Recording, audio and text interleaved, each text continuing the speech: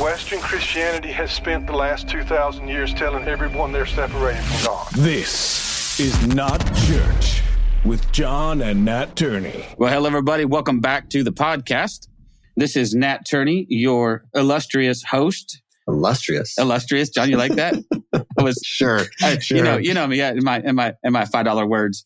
Illustrious, your inestimable. I'm going to stop now. Oh, please. I'm Nat. With me, as always, is my brother, whom I dearly love, John. Say howdy, John. Howdy, John. See, 39 episodes in, or 40, or whatever this is now, and we're still not tired of that little shtick, man. It's just a lot of fun. So, oh goodness, we're just privileged today. I feel like I say this a lot. I hope I never get tired or get cynical about the quality of guests that we get on this show. I'm always so humbled by the fact that they would take time out of their day to talk to a couple of guys like John and me. But today we have the honor of talking to Sara Cunningham. I'm going to read you her bio that I stole off her website. So if there's any inaccuracies, that's on her. And she can absolutely correct them for us. But it's a little lengthy, but I want you guys to really get the width and the breadth of the awesomeness of this guest that we're about to have an amazing conversation with. So there you go. Sara Cunningham is an author, activist, and founder of the nonprofit organization Free Mom Hugs. Her journey is a surprising one that began in conservative Oklahoma when her son Parker came out as gay. As a woman of faith, Sara wrestled with the news until she began to study, research, and reconcile the two worlds. This journey resulted in her book, How We Sleep at Night. She found herself on a journey from the church to the Pride Parade, falling in love with the LGBTQIA+ community. In the wake of beautiful glitter-covered hugs and heartbreaking horror stories, the mission of Free Mom Hugs began. Simple acts of love and acceptance turned into a viral sensation, and Sara knew she had the opportunity to lead impactful change. Free Mom Hugs is now a movement across the country and the world. Sara goes beyond the hug to educate and advocate organizations of all types, including schools and businesses, striving for safe and protected spaces. She has appeared many times with her son Parker on the Today Show and the RuPaul Show, and spoke at the 2019 GLAAD Awards. She has been featured in many national publications, including the Washington Post, Women's Day Magazine, and People Magazine. Sara's currently in partnership with Jamie Lee Curtis, who has purchased the rights to her book and will release a movie based on her story. Wow. An upcoming documentary about the Mama Bears movement by award-winning director Darisha Kai also features Sara and the Free Mom Hugs movement. Sara's passion is to change the perspective of the outside world towards this beautiful part of our community so that we are a society, not only, now, John, I'm going to booger this up. Eric, you can fix this. So that we as a society not only learn to affirm, but more importantly, celebrate. Her goal is to help parents and children have authentic relationships and understanding for each other, using her own experience and education as a guide. Sara is passionate about connecting with faith, civic, and business leaders in efforts to make the world a kinder, safer place for our LGBTQIA+ family. She is gifted at inspiring others to join her in this movement that is sweeping the nation and the world. And now that I have completely butchered your bio, please, dear God, Sara, come and rescue me from my own attempts at garbling your words. Well, Welcome to the show. We're going to have to work on that bio because we can all go home now. It's like, what's left to say? You said it all. I knew it had been worked on, but we need to work on that. It's okay. It's good, man. There's a lot of good stuff in there. Well, you're right in that fact that a lot has happened in a very short amount of time. And before we get to the meat of this conversation, I have to say that I listened to a podcast of you because I try to, get familiar with who I'm speaking with, make sure you're friends or foe, so I can prepare accordingly. Sure, absolutely. And the title alone had me at This Is Not Church. But Nat, you sound like Matthew McConaughey. All right. Have you ever heard that before? Yeah, we have. We first started the podcast in our private Facebook group that came up once or twice, and so for a little while I tried to incorporate the occasional all right into my shtick. But actually, what's funny is Matthew McConaughey doesn't live very far from me. I'm in West Texas, and he has a ranch out here somewhere, or his grandmother does, and so. Yeah, I love Matt. I'll take that comparison. It's not as flattering as the comparison between you and Jamie Lee Curtis. well, thank you. But you both are handsome. You both are handsome guys. And but yeah, I'll be watching TV, and how commercials will have a voice of a celebrity and I'll say, that's Matthew McConaughey or that's, whoever. And anyway, it's crazy. Immediately I went to Matthew McConaughey and before I even knew what you look like. So there's that. That's funny. Well, and then the resemblance stops at the voice. No, you both are handsome fellas. But anyway, thanks for the invitation. Well, thanks you so much. For the warm welcome. And just, thanks for just having this conversation. We are at the forefront. You're really pushing the envelope with what you're doing. And yes, of course, I want to be a part of that. And it's time. It's time. So thank you. Yeah, it's past time, don't you think? I mean, this is one of these things that we were chatting briefly before we started recording. This is an area that the church has bungled magnificently. I mean, we have a checkered history with marginalized groups in general. Yeah. But for some reason, man, this issue of how we deal with this particular community, it is just so stagnated in some ways. I know there are pockets of people who are pushing this forward, but you know as well as anybody else how much resistance you come against, right? Mm-hmm. Yeah. I say it's the power of fear and ignorance. And I know it well because I lived there for the better part of 40 years. And I dragged my family through it. It's a powerful, powerful thing. But I also know the power of love and acceptance and education. And that's a powerful thing equally, if not more. So this is it. This is part of having a conversation, and conversations changed my mind. It changed what I believe, and stories matter. And it's all about just education, sharing stories, and just, I think that's the essence of humanity, is just sharing stories and walking along. From my own experience, and I really want to hear about the origins of free mom hugs first before we move on to other stuff. But from my own experience, my mind began to get changed by this only when I came into more close proximity to people inside this community, as I actually began to have relationships with people who were LGBTQ plus, wherever they found themselves on that spectrum. And then it was so much harder to dismiss their stories. Absolutely. I mean, what do you think about the power of that kind of connection to transform the way people think? Well, Jesus was a fan of stories. Yeah.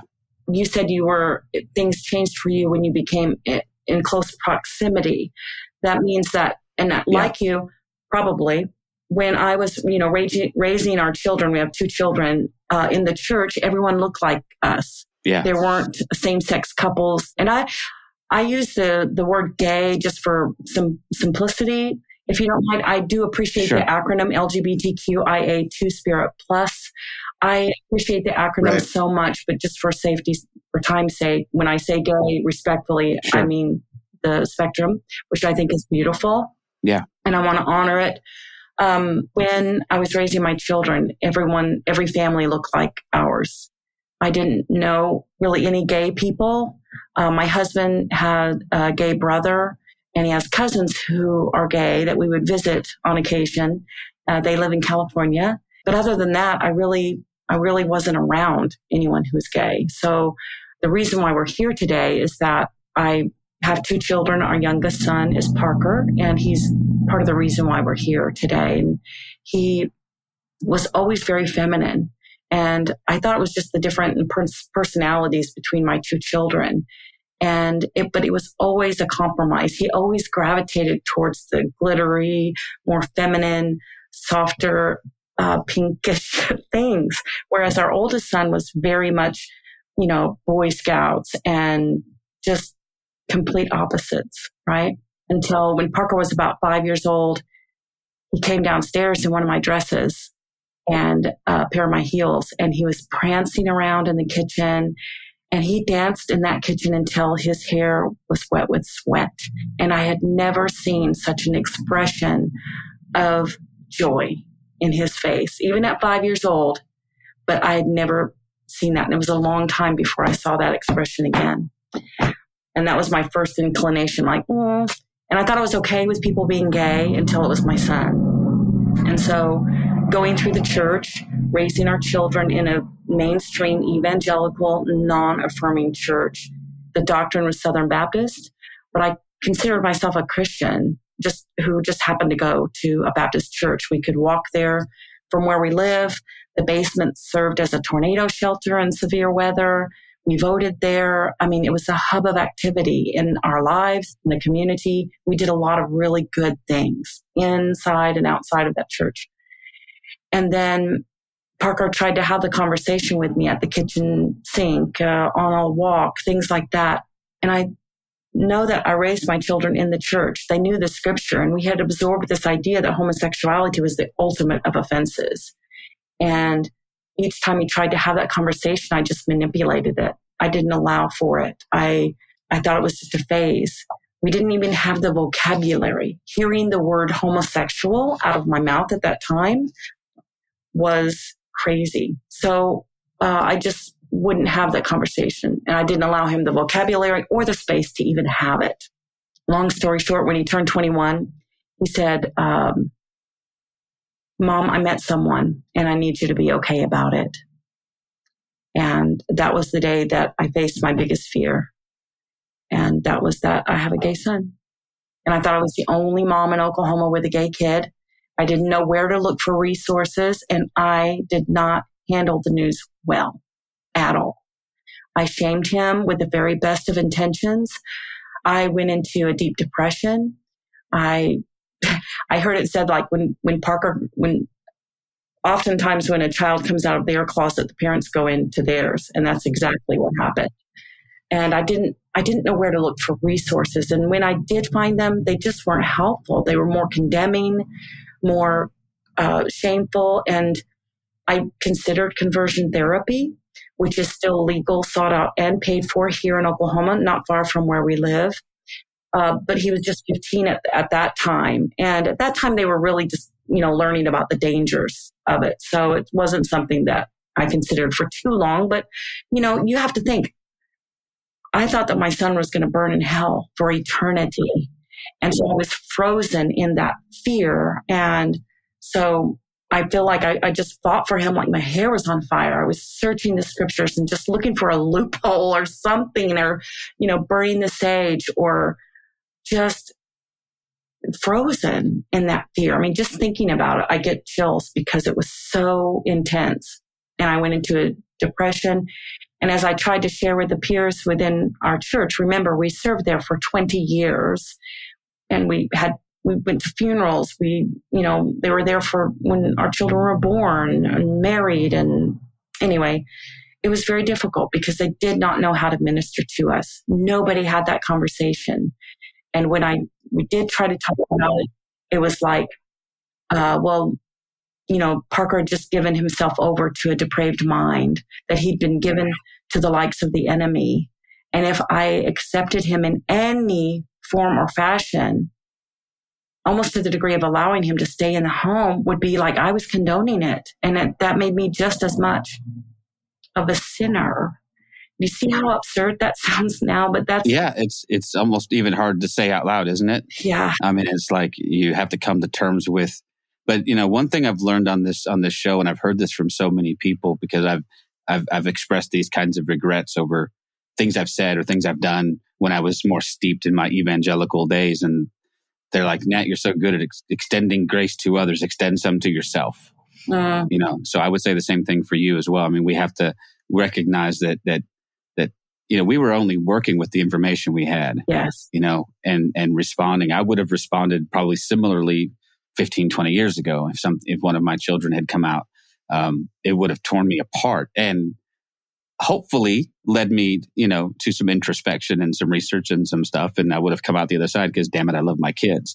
Of course. But it still would have been a more arduous process than I even like to admit now, right? It was difficult. It's probably the most difficult time in my life and in the life of my family. So all that to say, it took some time. And then in about 2014, I was still kind of on the fence, honestly. I was trying to search this matter out on my own, trying to examine, why do I believe what I believe, a loving God? How could he condemn my son? And so on and so forth. And it led me to a private online Facebook group for moms with gay kids. And at that time, there were 250 moms. And by this time, we had been alienated from the church because we just didn't know how to have that conversation. They didn't know how to minister to us. And we just didn't know how to make ourselves even available because just the alienation was there and having that conversation. So we just kind of pulled away. And I felt like I wrote about this in my book, like I wanted a big banner on the front of our house, like welcome to reality. And you just realize how much of a bubble that you're in. So in 2014, Parker invited me to, my husband and I, to stand with him at the Pride Festival. And that's something I had to search out too, you know. I didn't understand Pride and the significance of the event. Even, you know, I didn't even understand the concept or the history, you know, the little gay bar in New York City. It meant nothing to me because I didn't understand it. I didn't have skin in the game. You know, I knew about it, but it's not something we learned about in school or in history or the church or anything like that, of course. So now I understand the significance of Stonewall, of the flag, and what it represents, but I didn't understand Pride as a whole. But now basically it's just like a community that doesn't have to hide anymore, who don't need to be ashamed of who they are. So we stood with Parker at the Pride Festival, and that was a pivotal moment in our lives. I had pivotal moments along the way, but that was probably the most significant one.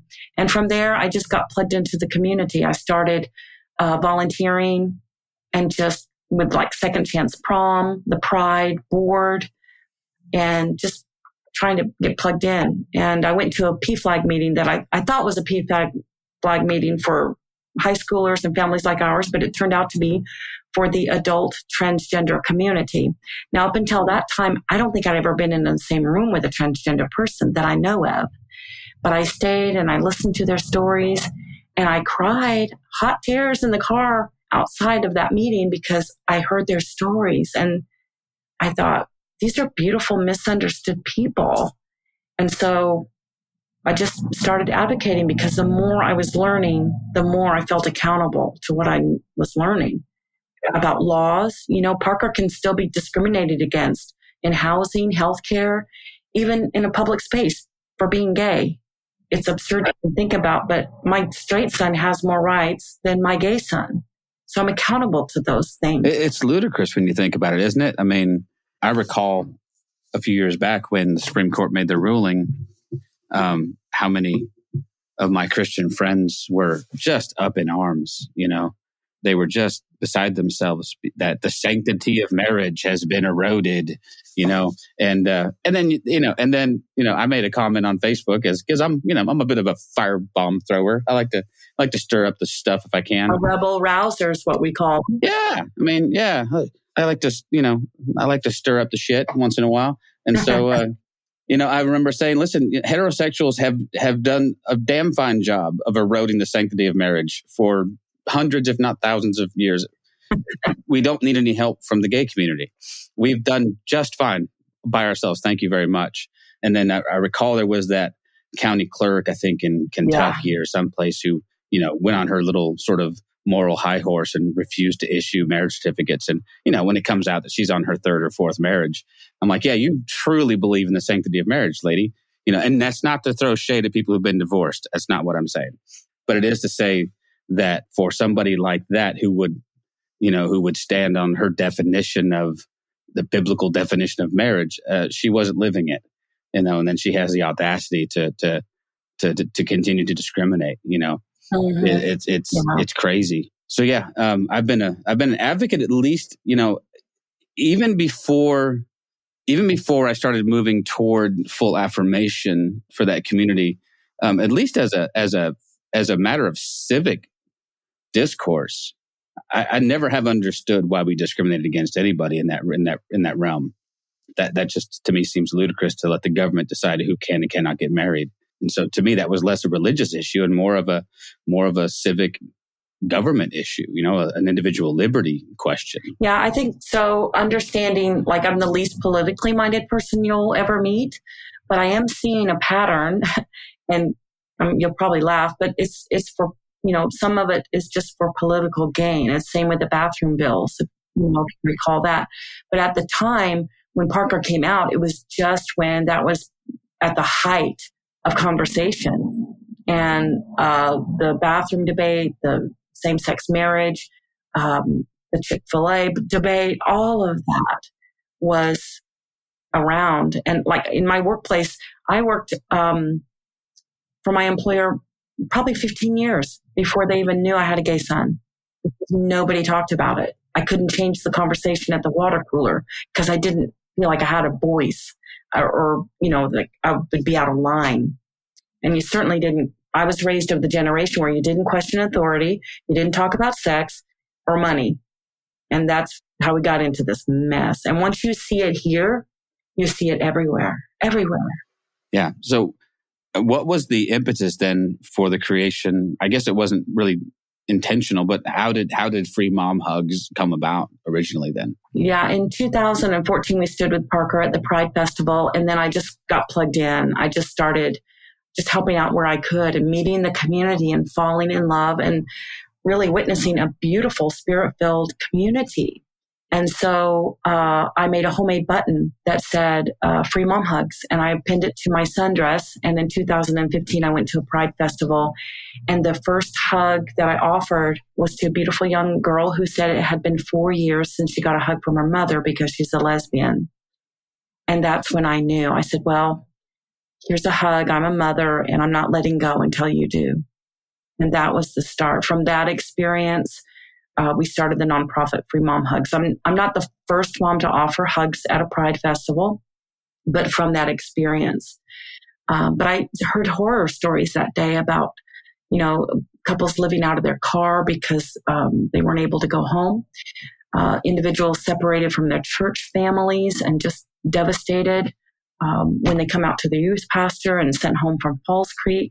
It just was devastating. It's haunting, really. And again, conversion stories, conversion therapy stories. And to be clear, I want your listeners to know, conversion therapy is any therapy, practice, or prayer that will try to change a gay person straight, plain and simple. It can be used in shame. It's in churches, in therapy sessions, anything that would try to change individuals' sexual identity or sexual orientation. And those are things I had no clue about either, sexual identity and sexual orientation. Who knew, right? Whereas gender identity and sexual orientation. Gender identity is, do you feel like a boy? Do you feel like a girl? Do you feel like both or neither one? Everyone has a gender identity, and that's all right. Had no concept of that prior to learning. And then sexual orientation is, who do you want to be with? That's orientation.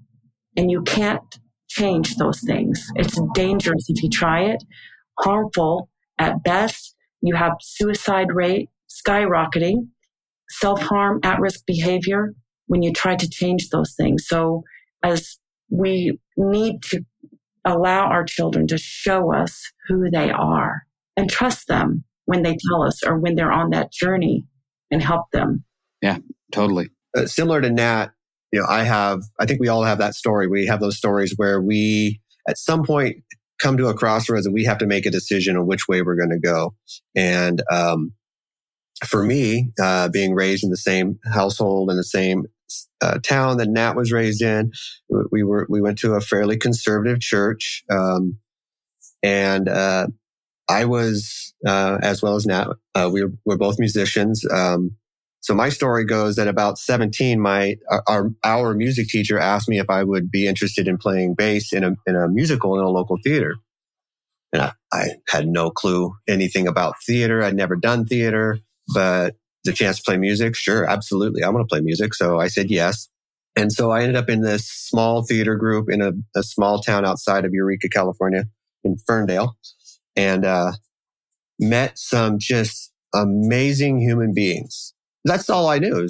These are just really cool people. It was a community that was super open, super loving, accepting of just everybody. And it wasn't probably for quite a while that I started realizing that I'm hanging around with a lot of gay people, because that wasn't the important thing in what was going on at that point. But like Nat says, once you connect with these people of any marginalized group that you've been told are so horrible and depraved, and we can make that list go on and on and on, right? And then you realize, no, they're just like me. They have concerns, they have fears, they have trepidations, they want acceptance, they want to be loved. They don't like things that you don't like. They like things that you like. And then it just starts breaking down walls, right? It just starts breaking down all these walls of, I'm sorry, no other way to say it, of all this bullshit that we've been holding on to, that tells you that you need to stay separated from these people. Fast forward a little bit later, I am very openly accepting of gay people, but I start to realize that I'm not voicing that acceptance in any way, shape, or form. I'm still going to a church that's not affirming. We have the whole love the sinner, hate the sin, right? And so there was a point where I just had to say, no, I can't do this anymore. I have to stand up. I have to start voicing my disagreements with the church. And that's part of this process for me. I don't know how else to say it other than, I'm late to the game of trying to be some kind of ally. And I hope that at some point that people will see me that way. But we really appreciate what, the stuff that you're doing. I don't have a question in any of this other than I just feel the need to, do some explanation on my part to say that I totally understand where you're coming from. I totally understand even as you're starting to accept some of this, right? And you're starting to say, okay, I can accept this about my son, or I can accept this about my friend. I still don't know how to step up and say, okay, well, what's the next thing I need to do to become vocal? And because there's that fear in the back, right? That you're going to get judged, that people are going to call you out, and you got to get past that idea. Okay, this isn't about me. And I have to get to that point where it's like, this isn't about me. This is about people who are literally dying because they're just wanting to be who they are. Well, I think you're doing it. I mean, you're doing it. You're using what you have, where you're at, and who you're with. And I mean, that's the voice. And there's things that we can do. Like if you're not vocal, if you don't feel like being visible, well, then put a rainbow button on your lapel or a rainbow pencil in your cup. If you're working with students in any way, there's lots of ways to be an ally without, demonstrating out in front of the conversion therapy ministry building, right? So, sure. And there's times for all of that. There's times to be loud. There's times to be front and center. And there's time to allow a platform for our gay brothers and sisters to have their voice. But there's a lot of places I can go where my transgender friends cannot. Right. Can advocate, you see. I can go to a Baptist General Convention and hear how they're going to, handle, save girls' sports, right? But yeah. Though I have taken a transgender friend to a Baptist General Convention. You go, girl. We did. We sat in the back. We sat in the back. But like you said earlier, Nat, is that we have to consider where we were raised, what we had access to. Surprisingly, I see more acceptance in the older generation because I believe they've seen more, they've experienced more. It's my age group that is making life miserable for the gay community. And those in the healthcare, they seem more accepting because they just experience more, they see more. I tried a concept like you. In the beginning, I tried to get my straight friends with my gay friends and have a conversation at the table, right? Well, the problem is I couldn't get my Christian straight friends to the table, right? Sure. So that didn't work. Yeah. And then I tried to use this Free Mom Hugs platform, and I always thought it would be the bridge between the church and the gay community. I couldn't get the church to even budge, to even have a conversation. When I say church, I mean non-affirming churches. There are some wonderful affirming churches, and we can talk about that in a minute. But so when that is not working, and I'm not opposed to do that, and I still have opportunities to speak to churches who, when the pastor's son comes out, then all of a sudden they want to start having a dialogue, and that's wonderful, and I do that. But then as an organization, we just started pouring into the community.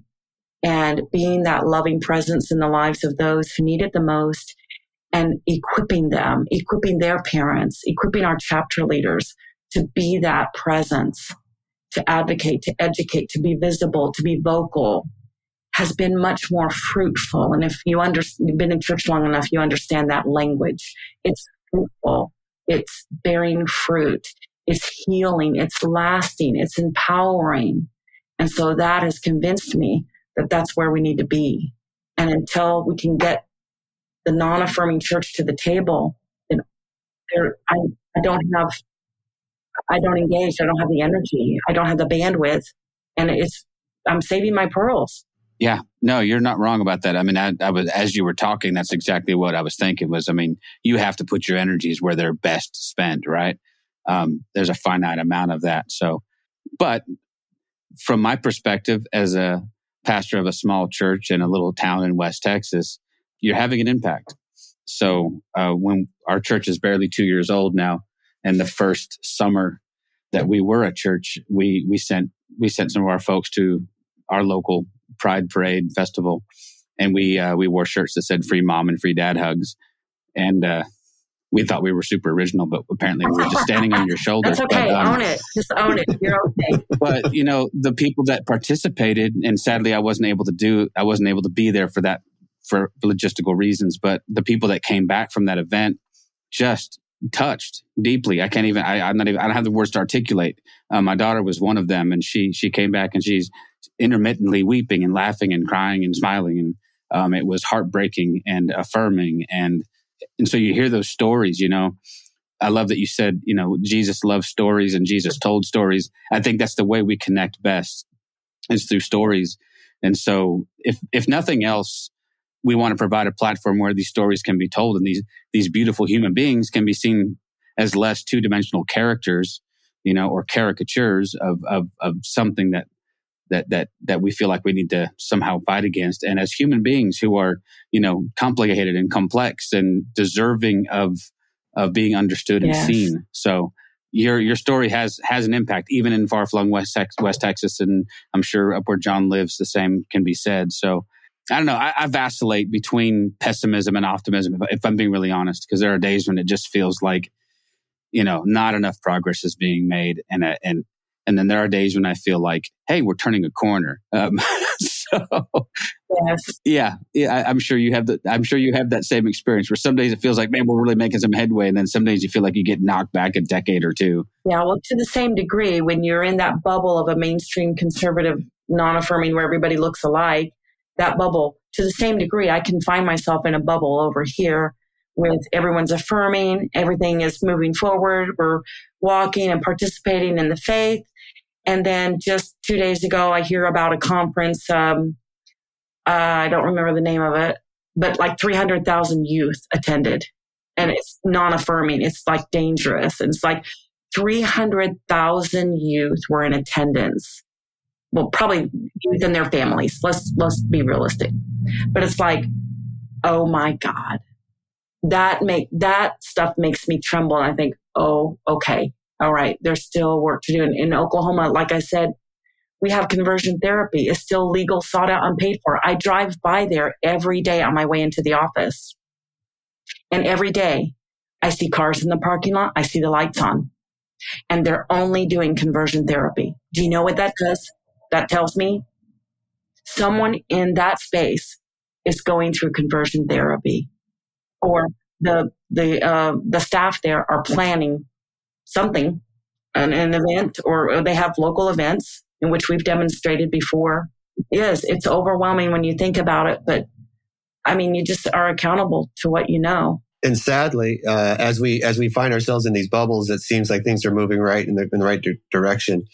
Facebook does a really good job of just reminding us so quickly from just one, what I would consider an innocent post, right? Like you said, like, maybe, wear a rainbow button on your lapel. So you do something like during Pride Month or during, National Coming Out Day or something, right? You post something very basic, very mild, like maybe a ring around your photo that says, this is National Coming Out Day.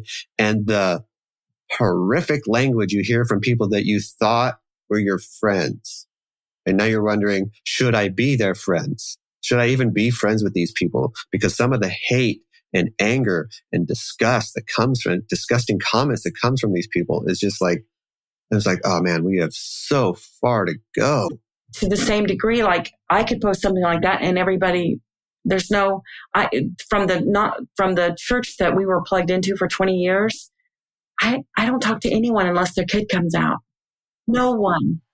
Yeah. From those circles of serving 20 years in helping with the women's ministry, helping with the youth. I had great connections and no one. It's like crickets until someone they know or love comes out to them. And that's fine. That's okay. I just got an invitation to an event for a non-affirming church. And I think the friend who invited me, as lovely as they are, says, do you not know me? Do you think I'm going to go and support something? Like, why would you give your tithe and your time and your energy into a non-affirming place that's not going to celebrate your child or harm them with the very best of intentions? And like, Nat, you have a church there. Please tell me you have a rainbow something somewhere.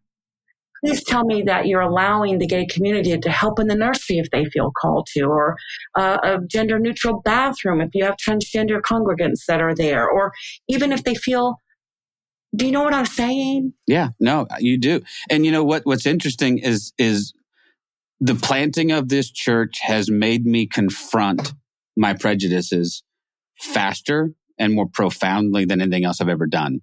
And so if I'm being really honest with you, I've always loved people.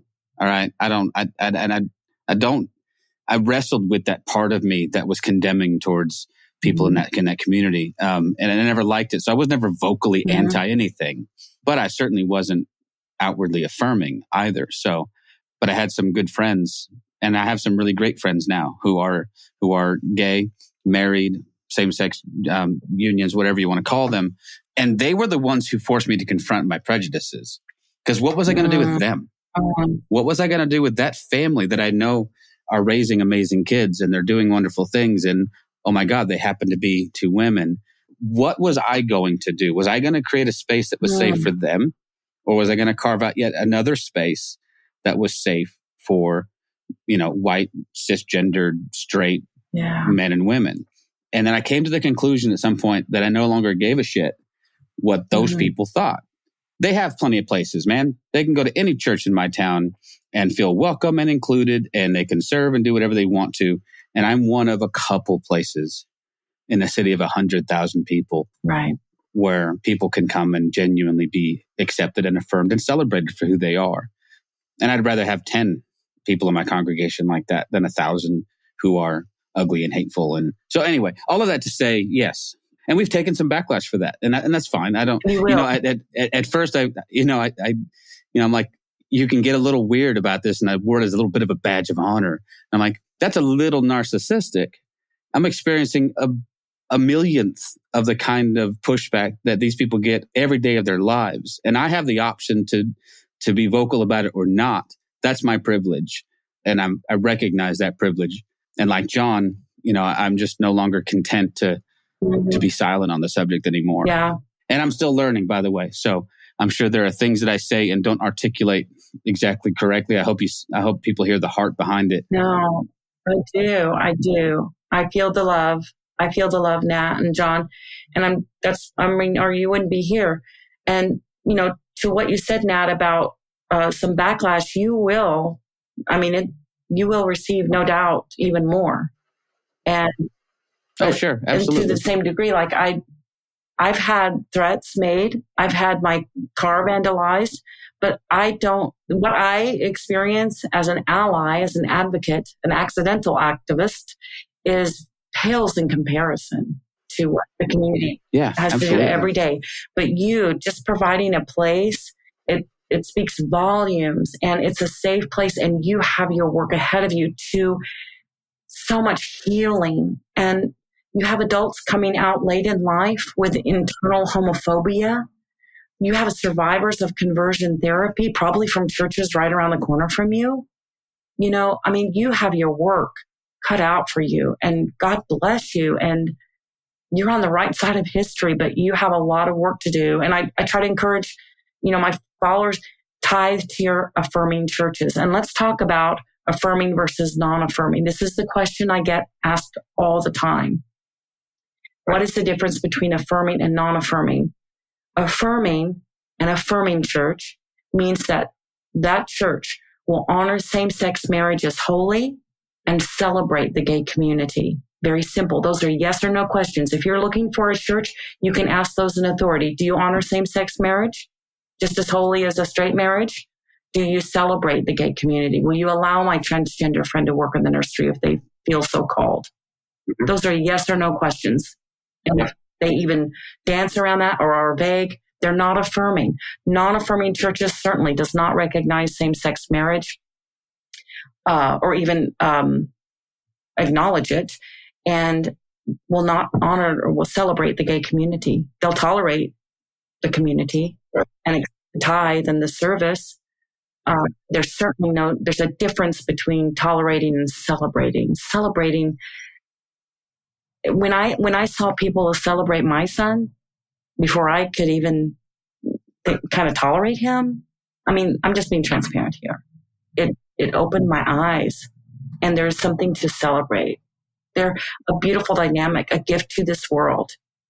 I do believe that. I do believe the gay community is a gift to this world, and it's to be celebrated. And I pray that we won't need free mom hugs to the degree that we need it now. It's interesting. I'll tell you two quick stories because I have two.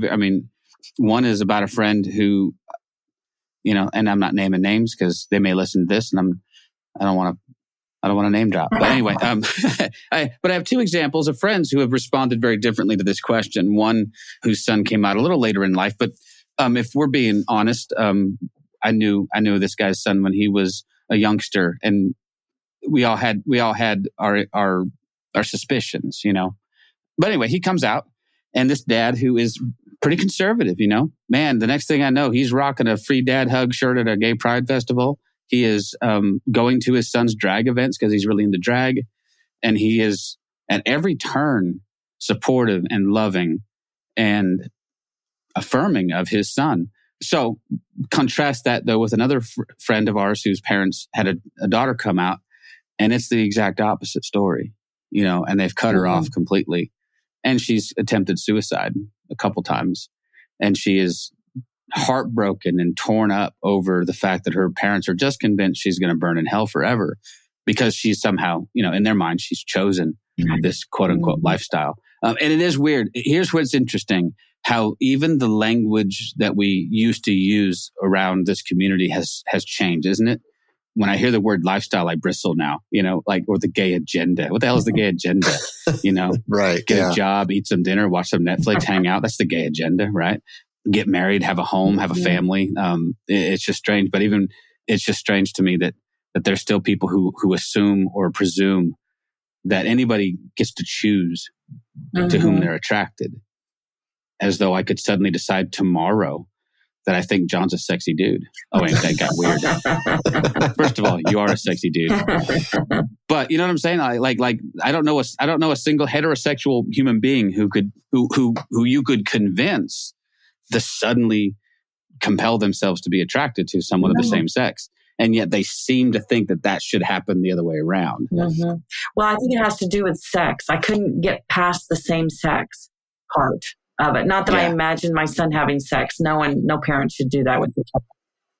But I think no. Poke out my mind's eye. Stop it. Just the thought of the physical act of same sex, honestly, and it just, to me, that was the line that crossed that was the spiritual divide that crossed the line. I thought, well, what if he just chooses abstinence? What if he is celibate? What if he falls in love? What if he marries a woman? But all of those things, try to bargain there.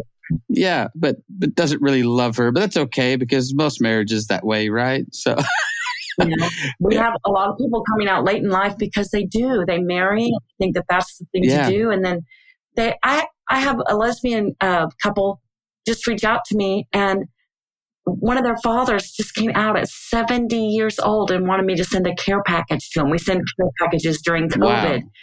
70. And I think, that's amazing. oh my gosh, Whoa, his whole life was spent hiding and being ashamed. And oh my gosh, my heart just sank. But we sent him a care package. Good. Well, good. Yeah. Those stories are heartbreaking. And then when you hear about somebody, what's interesting is when you hear the story about somebody doing, quite frankly, what they should do. It's a little sad that I'm so happy that this father did what any decent good father should do. It's like, woohoo, we're celebrating someone. But the fact is that the predominant culture doesn't do that. And so let's talk about this for a second then, because the root of so much of this, well, maybe the root of all of this, is a complete misunderstanding and misapplication of Scripture. And there's no greater tool, I think, of damage and harm than someone who does the wrong thing, but utterly convinced that they're right. And that they have the moral high ground. So you mentioned something earlier about a film that was coming out called 1946.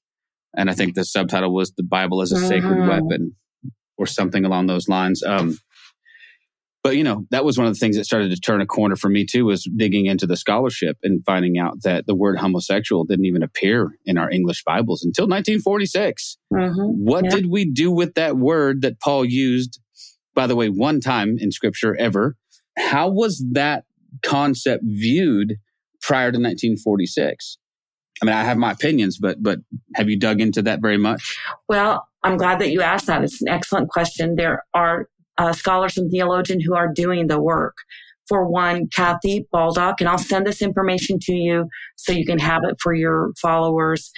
But Kathy Baldock, she's done the work historically, scientifically, scripturally, biblically, that no matter where you stand, to not have a better understanding on it. And they had gone, she and another colleague had gone to the scriptures, oh my gosh, what do they call that? Where they go to the vault and they pull out the original manuscripts, and they spent hours and weeks and months spending time poring over these, sacred manuscripts. And they found a letter, and I'm going to botch this story, but what they found is a letter from a pastor from Canada. And he sent a letter to those who were writing for the New Testament. And he said, I don't think that this word means what you're saying. And the word was homosexual. And that the connotation of it would cause great harm. And it just so happened, this pastor in Canada is gay. And he wrote a letter, and they found that letter. And so they were able to, he's still alive, and they were able to interview him. And again, I'm probably botching the series of events here, but through the work that they've done, it will debunk everything that we were taught or even alluded to or absorbed, how we had been duped with the very best of intentions, that homosexuality misunderstood, I want to say misdiagnosed. That's not the right word. Yeah, I mean, misunderstood for sure. Misinterpreted. That's the key word, misinterpreted. And so, but you go through this, like, for example, men having sex with children. Of course that's wrong. Of course that's not. But to equate a homosexual to that is wrong. It's not how it was intended to be. And therefore, it just got twisted along the way. And Kathy Baldock and the 1946 movie that's being made will explain all of that. And I think that's going to split the church wide open. I hope so. I mean, the little bit that I've dug into this, I'm not literate in either Greek or Hebrew. And so I don't have the ability to go back to original texts and look, but I have friends who are. And so we've talked about this at length. And one of my friends, Caleb, has written a couple of really, really good extensive articles on the misuse. And really what it comes down to is a handful of clobber passages within the scriptures. None of which, by the way, and dear listener, please hear this, none of which ever came out of the mouth of Jesus, ever. So if you want to know what Jesus had to say on the subject, he said nothing. So for me as a Christian, that puts that to rest. I sometimes don't really care maybe what Paul or Peter or James said. They weren't Jesus. If Jesus had an issue with it, he should have brought it up. but even within the context of what Paul writes in his epistles, and when he talks about this issue, number one, he uses a word that up to that point had not been used, I believe, anywhere in contemporary Greek. Even a lot of scholars believe that Paul invented this word for this thing, because there was a Greek word for homosexual, and he didn't use it. Yes. And so the issue at play, according to most of my friends, and I tend to lean towards this way of thinking, is not the issue of same-sex attraction or same-sex sexual activity, but it was power dynamics. It was the fact that within Greek and Roman culture, it was very common for older men to abuse young boys. And that was part of not just normal cultural power dynamics, but also even religiously that happened with temple prostitution and other things like that. So I have no issue with saying, yeah, okay, that's wrong. We don't tolerate that. We don't allow people who wield that kind of power to exert that power over people who don't have it.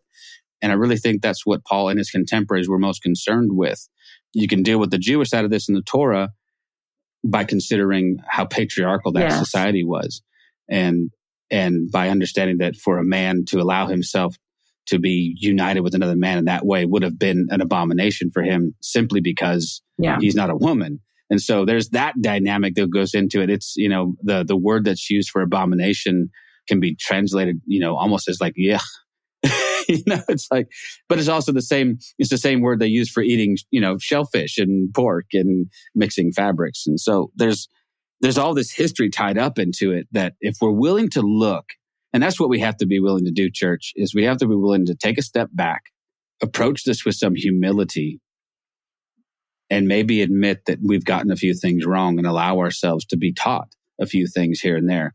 There's still room for growth, but we appreciate people like you who are forcing that issue to come to the forefront. That's maybe one of your greater achievements, is just bringing this out constantly. So, well, I mean, I would just challenge, and I don't even slightly pretend that this is going to happen just because we say it, but I would just challenge pastors in general to just take a step back and actually do the work to find out what exactly the Bible was saying and why it said it the way it said it. And don't take some class you took in seminary 25 years ago as the ending gospel on what exactly was being said there. Look, do the work, take some time and do some scholarly work. But on top of that, just realize that more than anything else, what the Bible and what Jesus was asking us to do is to love one another. Jesus spent more time with people outside of the church than he ever did with people inside the church, right? He spent more time showing love towards people who were marginalized and othered.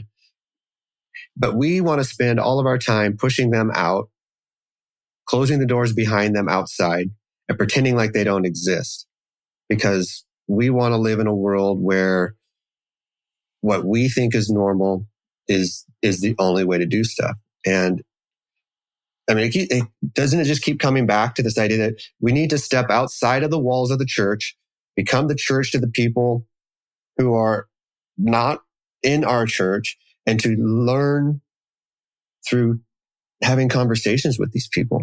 Absolutely. Absolutely. And Nat, I appreciate what you said. You put it in better context than I ever could. I'm not a scholar or a theologian, and the history behind, and we know so much more than we did then, even when it was being translated. Yeah. And so, and John, what you said, just search the matter out and you'll see. And if nothing else, consider the testimony of a gay Christian. Because we were taught that you couldn't be gay, you couldn't be Christian, and a gay person certainly couldn't profess their love for Christ verbally. We were taught that. Well, I've heard some testimonies that are profound from gay Christians, and that ultimately is what convinced me that you can be gay, you can be Christian. And there's some amazing books out there now from scholars and theologians that it's just unmistakable. It's undeniable, and it has convinced me I have determined in my own mind that. Yeah. It was an eye opener because I'm in the middle of writing a book of my own, and honestly, just the act of saying that out loud keeps me writing it. I'm going to nag you now. Damn thing. So nag me. I'm meeting with my writing coach in 45 minutes to continue the process. So, but I'm writing a chapter on reading the Bible in context, because that's part of my deconstruction process. Was like, we spend our lives proof texting. So my favorite phrase somebody used once, and so I've stolen it, was the old McDonald approach, which was here a verse, there a verse, everywhere a verse.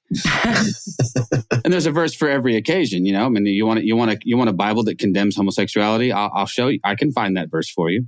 You want a Bible that affirms the slavery? Mm-hmm. I can show you that too. I want a Bible that seems to approve of genocide and misogyny. Yeah, it's all there if you want to just cherry pick a few things. But what was interesting was that, first of all, original documents, we don't have those. We can go back to our oldest documents that we have, and we can go back to the text that probably Martin Luther used when he began to transcribe his version of the Bible into the vernacular of his time. And the word homosexuality wasn't there. It was translated into German, and I don't remember the German. I wrote it down, but it translates to boy abuser, pedophile. So this was a charge that Paul leveled against people who abused their positions of power, period. Because I don't know that even in Paul's day there would have been any such concept as a loving, consensual, same-sex union. It would have been outside of his realm of experience entirely. And so to act as though he was speaking to that is so anachronistic, it's not even funny. And so, but we do that all the time. We pull these verses written, in the first century, pluck them out of their time and place and drop them into, 21st century America and say, look, Paul, the Bible clearly says. Yeah, the Bible doesn't very clearly say much of anything. A lot of it is shrouded in cryptic and symbolic language. But regardless, the big stumper for me is I stop at what Jesus has to say about this stuff. I'm a Christian. I'm not a Paulian. I'm not a Peteran. Is that a thing, John? Someone who, and Paul himself was adamant that, listen, you guys stop squabbling over who you follow, Apollo or Paul, or who this. We follow Jesus.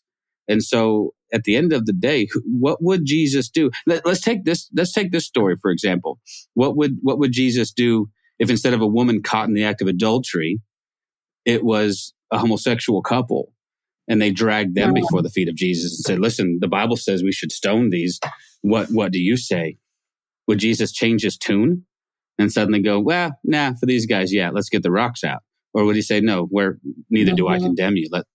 So I don't know. I'm over the religious hand wringing, and somehow feeling like we're responsible for other people's relationships with God. That's true. So, well, I think that, I love a lot about what you said, and I'm so glad that you're writing about it. And I am seriously going to nag you like a mother to write it. Please do. I love it. Thank you. But I think that one thing that I want to be crystal clear on is that I don't think homosexuality is a sin any more than me being straight is a sin. Nope. I don't equate it to eating shellfish or wearing wool or, whatever that being an adulterer. I think it is a gift from God. And I think shame is the sin. I think when we shame each other, even ourselves, that is the sin. And I think Jesus makes it very clear that we are to love one another. Well, and to be clear, when I equated those things from the Old Testament, Jesus affirmed those weren't sins either. So the only point I was trying to make was that when we're categorizing something as an abomination, we need to understand the framework of that conversation. What were we hear the word abomination in English and we think the most disgusting, foul thing you could ever do. And for the in the Hebrew, that word is less about something that is super offensive to God and something that's just like, we don't do that. And again, go to the New Testament and Jesus affirms that none of that is an issue. Those were always external laws. Those were always man-made.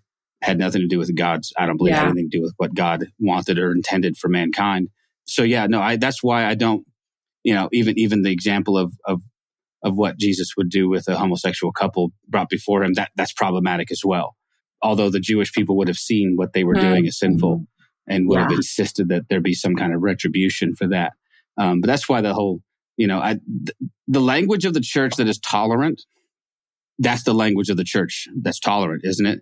It's, their sin's no worse than my sin. I can't judge them any harsher than I would. And I would argue that's a step forward, I guess. It's better than an outright condemnation, but implicit but implicit in that is still, but you're sinful. Mm-hmm. Like what you're doing is still wrong. So and in most churches and in church, in the churches that I've been in up until when I left the church, it's still pretty damn harmful to do that.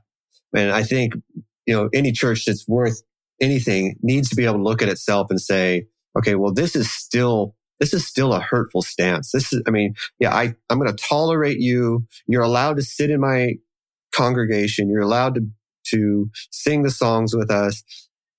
I'm pretty sure if you were to really push the pastor, they probably shouldn't be taking communion in that church. They would probably say that that's not okay. And they, God forbid they ask to be on the worship team or, run the nursery or teach Sunday school or even get up in front of the congregation and speak, right? None of that's going to happen at all, period. But don't you think, John and Sarah, I'll lob this to both of you, don't you think there's a sense in which that middle road is sometimes more sinister? Oh, yeah. Because absolutely. At least when somebody is outright condemning of you, you know where you stand. Okay, that's not a safe place for me. I'm not going to go there. You can be lulled into a false sense of security in a place that is speaking in terms of inclusion and tolerance and feel like, hey, I might have actually found a safe space, and then be caught totally off guard when they inevitably whack you with something, right? And I think that's where, like what Sarah was saying, I think, as you're entering these churches, either as a gay person or as an ally, the questions you need to ask if you're entering a new church that you don't know, ask those questions that have only yes or no answers to. And if they can't answer yes, it's like, are you affirming? Do you affirm that a same-sex marriage is holy? It's a union. And if they can't answer that with a yes, and they give you some kind of flat answer of no, that doesn't really give you an answer, the answer is no. It's no. And they're either afraid to say it because, to be perfectly honest, everybody that sits down in those chairs, right, is going to potentially give them money. And, they're happy to take money from people that they think are going to hell. I guarantee you they're happy with it. They're okay with it. I'll take all of it I can get, John. And I know there's a website out there that I heard that. I'm just ignoring what you said. Thank you. That was worth ignoring. There was nothing useful about that. And I don't have the name of the website, but I know there is at least one or two websites out there that will let you know if there are affirming churches in your area. Church Clarity is one. Yeah. Yes, that's the one I'm thinking of. Yeah. And if you are, if you're listening to this and you are an affirming church and you are not on that, or you have not put on your website that you are affirming, you need to fix that now. You absolutely need to fix that now. You need to let people know that you're a safe space. And if you're not willing to take that step and put that out there on your website, in your brochures, whatever the hell else you hand out to your people, then you are not an affirming church, period. And you are not creating a safe space for these people. And you absolutely, if you want to get even remotely use that title in your church, or you tell that to people, you absolutely need to put it so people in the public can see it. And if you're not willing, you're not affirming. Period. Off my soapbox. I'm lighting a candle and I'm raising my hand to you, Ron. Oh, okay. We can all go home now because you just said it. Yeah. We just had church up in here. Where's the tithe bucket? I'd like to. John took us to church. Take me to church. That was beautiful. Yeah, that was good. But what was interesting was I had a couple, a friend of mine who were a part of my church that we planted. But about a year or two before that, I was on staff at a different church, and one of the women reached out to me, who's not religious at all. But her wife is, and so she said, hey, I don't care about church one way or the other. but my wife is missing this part of her life. Would we be safe? Is essentially what she said. Would we be safe in your church? And you know what I had, and this was not the church that I ran. It was just a church I was on staff at the time. And what I had to tell her was, yeah, I mean, you'll be safe. No one's going to attack you here. You're never going to hear a message from the pulpit that, you know, you're all bad and evil and going to hell, but neither will you be affirmed or celebrated. So they ultimately chose to not come because she wasn't willing to put her wife in a position to be hurt like that, like she'd been hurt before. And it broke my heart. It actually is another one of those sort of little, not so gentle shoves toward, okay, what are you going to do about this? Like, what is your stand going to be? Are you going to be one of these guys who sits by the wayside and tries to dance around the subject? Or are you going to just take your hits if you need to take them? Yeah. Well, you know, to their defense, let's just devil's advocate here. If you're not in a position to be affirming, to be inclusive, then, I mean, I don't want to say that's okay, but I would far better have you take that stand and just save people the pain and harm of trying to figure it out. Those who, you know, like those raising their children in the church, in the youth group, they spend their whole life in church and then they fall in love and are devastated when the youth pastor won't marry them. You see, I would rather a church stand firm on where they stand than to play. Yeah, I mean, yeah, at least be honest, right? Stop trying to have it both ways, right? You want to speak in language of inclusion, but man, there's just so much there. That's why I think it's more dangerous to be, you know, to be sort of centrist about this and say, well, yeah, we tolerate. Yeah. Of course we tolerate. Well, everyone, I keep asking this question of people, who the hell wants to be tolerated? You know, I didn't get married and in my vows to my wife say, I promise to love, honor, cherish, and tolerate you for the rest of our lives. You know, woohoo! Like that's some sort of landmark thing to reach for. Maybe I tolerate you. Thank you. I tolerate you too. Nobody wants that. That's a pretty low water mark. Well, even the term "all are welcome" here, it doesn't always mean what it says. That's why I'm a firm believer, like in the symbolism of a rainbow flag, a rainbow something. Have couples share their testimony. Anything that you can do that would definitely be on the shadow of a doubt, you know, where no one would even have to ask that of you, of your congregation or of your ministry. Yeah, I love it. Hey, before we have to let you go, because we're getting down the road here, first of all, I would talk to you for hours. So, man, this is so good. But we can't let you go without talking about the movie. I'm so excited for you. I'm excited too. We have 2 projects going. Yeah. The first is called the Mama Bear documentary by a director, Dorisha Kai. I'm telling you, this is not public knowledge yet, but you can record it by the time that you record it. Yeah. You're the first to know that I just received a rough cut of it, and it's very good. And that's going to be on the independent film circuit. It's going to go far and wide to just a total different demographic. And then the Jamie Lee Curtis project, we have a script. We've got the green light. And there's some details that we're trying to work out. But COVID has just set everything back for 2 years in a row now. But Jamie's committed to the project. I have no doubt that it will happen.